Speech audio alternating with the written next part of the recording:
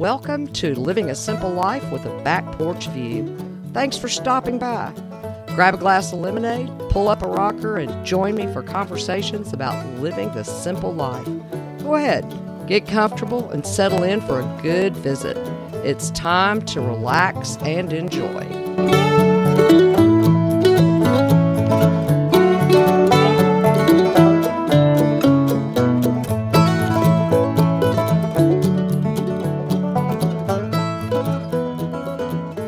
Everyone loves delicious baked goods fresh from the oven. For those who regularly bake, it's only a matter of getting in the kitchen, pulling ingredients, and getting started. We have long since learned the art of baking by instinct, feel, and sight. But what about those who approach their ovens with skepticism and then only once or twice a year? These are the ones who haven't honed those instincts and get frustrated when the cookies come out flat or the bread doesn't rise. If you're someone who doesn't bake yet wants to learn how, here are a few tips to get you started. Let's look at the ingredients first. Most baked goods call for basic or dry ingredients like flour, sugar, baking powder, baking soda, and salt. Bakers often restock these items as they're the most used. But for the non-baker, these same items may sit on your pantry shelf for years and only been moved when they're in the way. These are also the items that can go bad. It's not that they spoil or grow mold, but they can lose their powers, so to speak. If left in a damp space, they'll clump. If left out in the open air, they absorb airborne odors, dust, and grease. For long-term, infrequent use, store these ingredients in the freezer.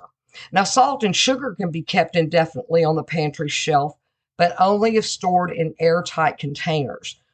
There may be some clumping, but a good stir with a fork will break it up. Now, your flour may also have Mediterranean moths or their eggs in the bag, but don't think it's because you stored it improperly. They were already in the bag when you purchased it. Left alone for even a day or two, these eggs hatch into a moth and those moths spin webs. But don't worry though, the eggs aren't harmful to humans. However, the larvae can be gross, and the moths and their webs are a headache. If your flour is saturated with larvae, moths, or webs, it's time to toss it. But it's best to prevent that from happening by storing it properly as soon as you bring it home. This is what I mean by storing it properly. Flour in paper bags can absorb freezer odors and easily freezer burn. For this reason, it needs to be either stored in a glass or plastic container. I buy the 2-gallon zip top bags and place the entire unopened bag of flour in one. I then place it in the freezer for no less than 2 days before I open and use it. As I use the flour, I keep it in the original bag and use a clothespin to secure the top. Then I push as much air out of the zip top bag as possible before sealing it, and it goes back in the freezer. With all powdered ingredients, store them in a glass or plastic tightly sealed and labeled container. Yeast should be treated the same way. Most people purchase the type in pre-measured envelopes. As an avid bread baker, I buy commercial-sized blocks of it. To store it, I keep the unopened packages in the freezer. Open bags are poured into a glass jar with a tight-fitting lid and stored in the freezer. A super clean mayonnaise jar will work as well if you buy your yeast in bulk. If you buy the envelopes, put them unopened in a zip-top bag before placing them in the freezer. With all dry ingredients stored in the freezer, be sure to bring them to room temperature before using. For brown sugar, you need a certain amount of moisture to keep it from drying out and becoming rock hard. Use a moisture controlling disc to keep the levels where they need to be. Before these discs became available, Mom would add a small piece of fresh bread and put it on top of the brown sugar in the canister. It worked great. How this worked, I don't really know. But I still prefer the disc because as the bread dries out, it leaves crumbs in the sugar. Your brown sugar can be kept in the cabinet. You really don't want to put that in the freezer. Now, about butter. Many recipes call for softened butter. There is a simple trick to knowing when it's soft enough. Stick your thumb on it. If you cannot press down, it's too cold. If the butter squirts out the wrapper or it leaks out in liquid form, it's too warm. Once butter begins to melt, it separates. The oil in the too soft or melted butter can drastically alter your dough. When it comes to softened butter, you want to be able to make an imprint in it, but not be able to push all the way through. One of the first steps in baking may require you to whip your butter. This means few to no large lumps. Once it's whipped, it becomes pale yellow in color and appears to be smooth. But over whipping it can cause it to start to separate. To help prevent this, I begin by chilling my bowl for a few minutes in the refrigerator. Now, let's talk just for a second about unsalted and salted butter. Unsalted contains no salt, just as it says. Salted has salt added as a preservative.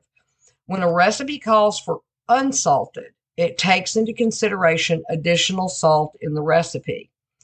Too much salt can alter the way the other ingredients act and react with each other or can affect the flavors.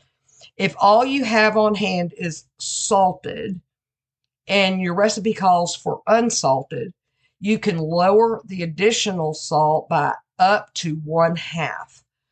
But in the long run, it's better to buy the appropriate butter. It's definitely quicker and easier. Eggs are another ingredient frequently called for when baking. As with all ingredients, the fresher, the better. Did you know that eggs purchased in the grocery store could easily be as much as 5 to 6 weeks old? My questions on those are, where have they been? How have they been stored? I'm fortunate enough to be able to walk out my back door and get eggs as fresh as they come, just laid.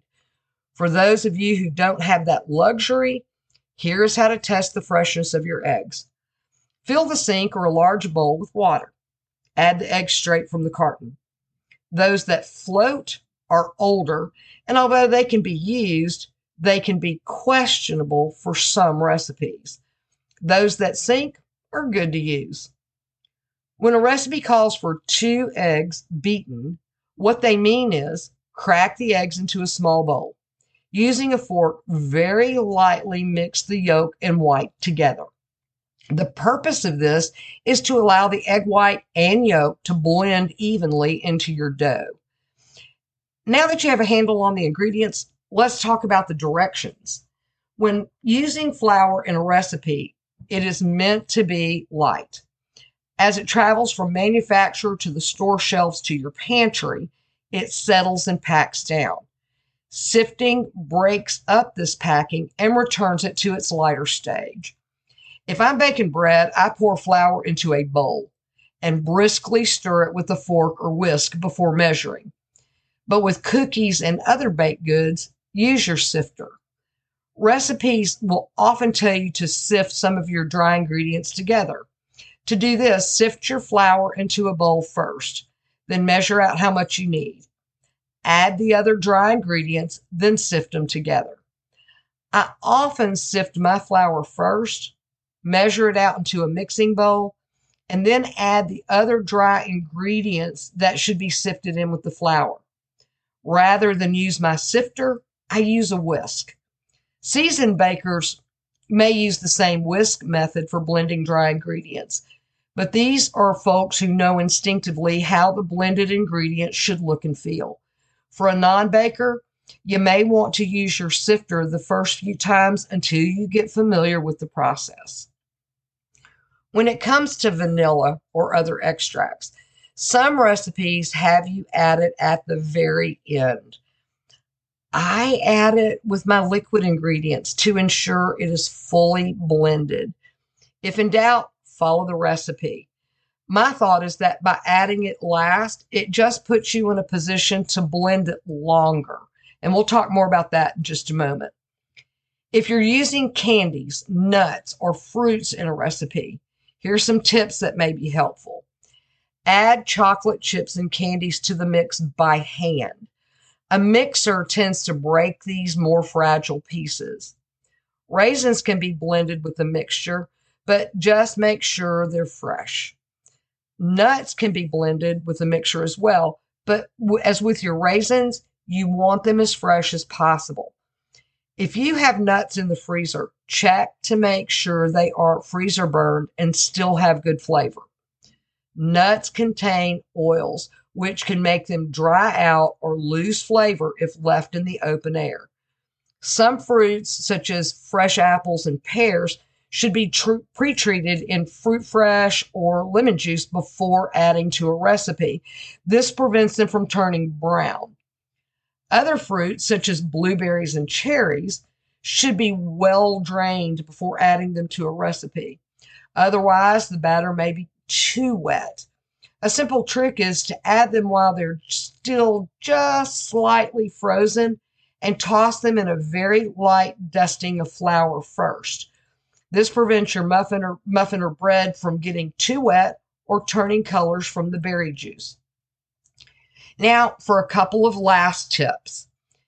Get rid of the heavy hand. Cakes, cookies, and other baked goods can become very heavy and tough if overmixed.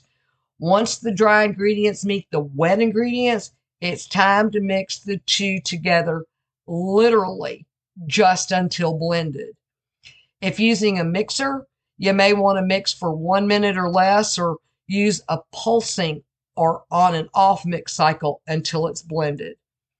Unless it's a thick, heavy batter, you may also want to mix by hand at this point and stir from the bottom to make sure you get all of the dry ingredients mixed in.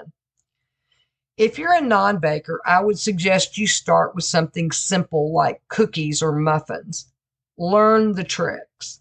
Have a perfectly straight edge to level your flour and dry ingredients in the measuring cup or spoon. And keep 2 sets of measuring utensils, one for wet and one for dry. This prevents you from having to wash and dry them before reusing for the next ingredient. For the non-bakers, I hope this clears up some of the frustration and confusion with baking. And for the seasoned bakers, I hope this gives you at least one tip you can use. And for both of you, please save me some cookies. I promise to share my lemonade with you. If you want to learn more about the topic at hand, just visit my website at www.thefarmwife.com. If you have questions or just want to stop in for a visit, you can do that through email at thevirtualporch@gmail.com. And be sure to subscribe. You don't want to miss a single conversation. I'll be sitting on the porch every Monday morning waiting for your visit. Thanks again for stopping in. I'll see you next week on Living a Simple Life with a Back Porch View. And while you're waiting for the next episode, grab that glass of refreshment, pull up a rocker, and sit back for a while. It is time to relax and enjoy.